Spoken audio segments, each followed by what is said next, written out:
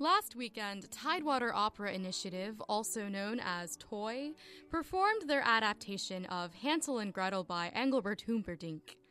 Hansel and Gretel is based on the Grimm's fairy tale, and it tells the story of two imaginative and hungry siblings who run to the forest at their mother's insistence to look for food.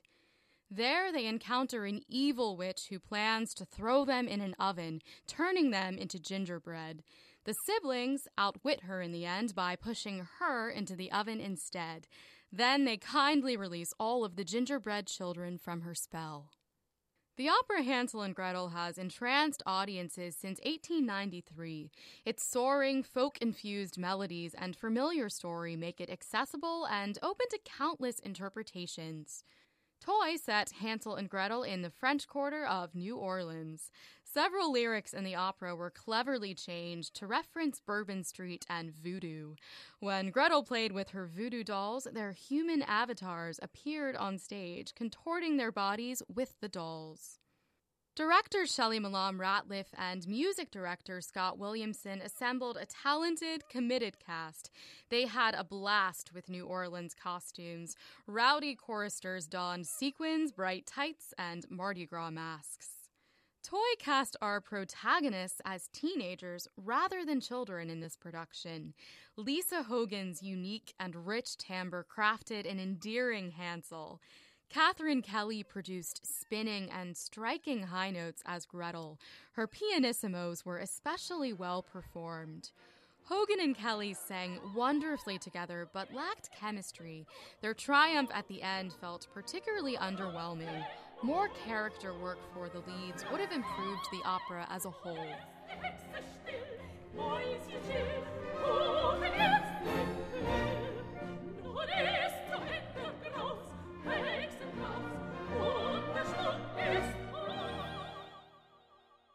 Sandra Kruger personified the frenzied mother with engaging facial expressions and exasperated gestures.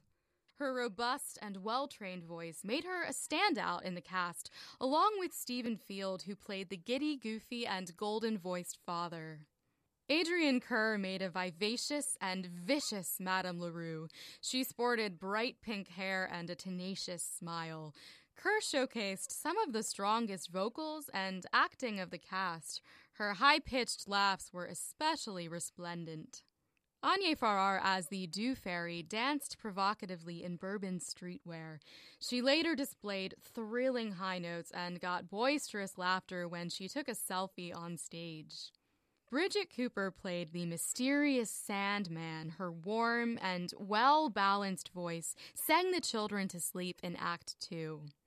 Director Shelley Mallam Ratliff noted in the program that the original oral story of Hansel and Gretel existed in numerous variations. This left many trajectories and what-ifs in the air. TOI's off-the-wall costumes and adjustments to the libretto brought fresh insight to the classic opera, but also retained its themes of despair, wanderlust, and possibilities. To learn more about TOI, visit TidewaterOperaInitiative.org. TOI primarily performs during summers, but if you're interested in seeing more opera, several of their cast members will be singing in the chorus of Virginia Opera's Street Scene come September. Visit vaopera.org for tickets and more information. Saving your seat at opening night, this is Rebecca Evans.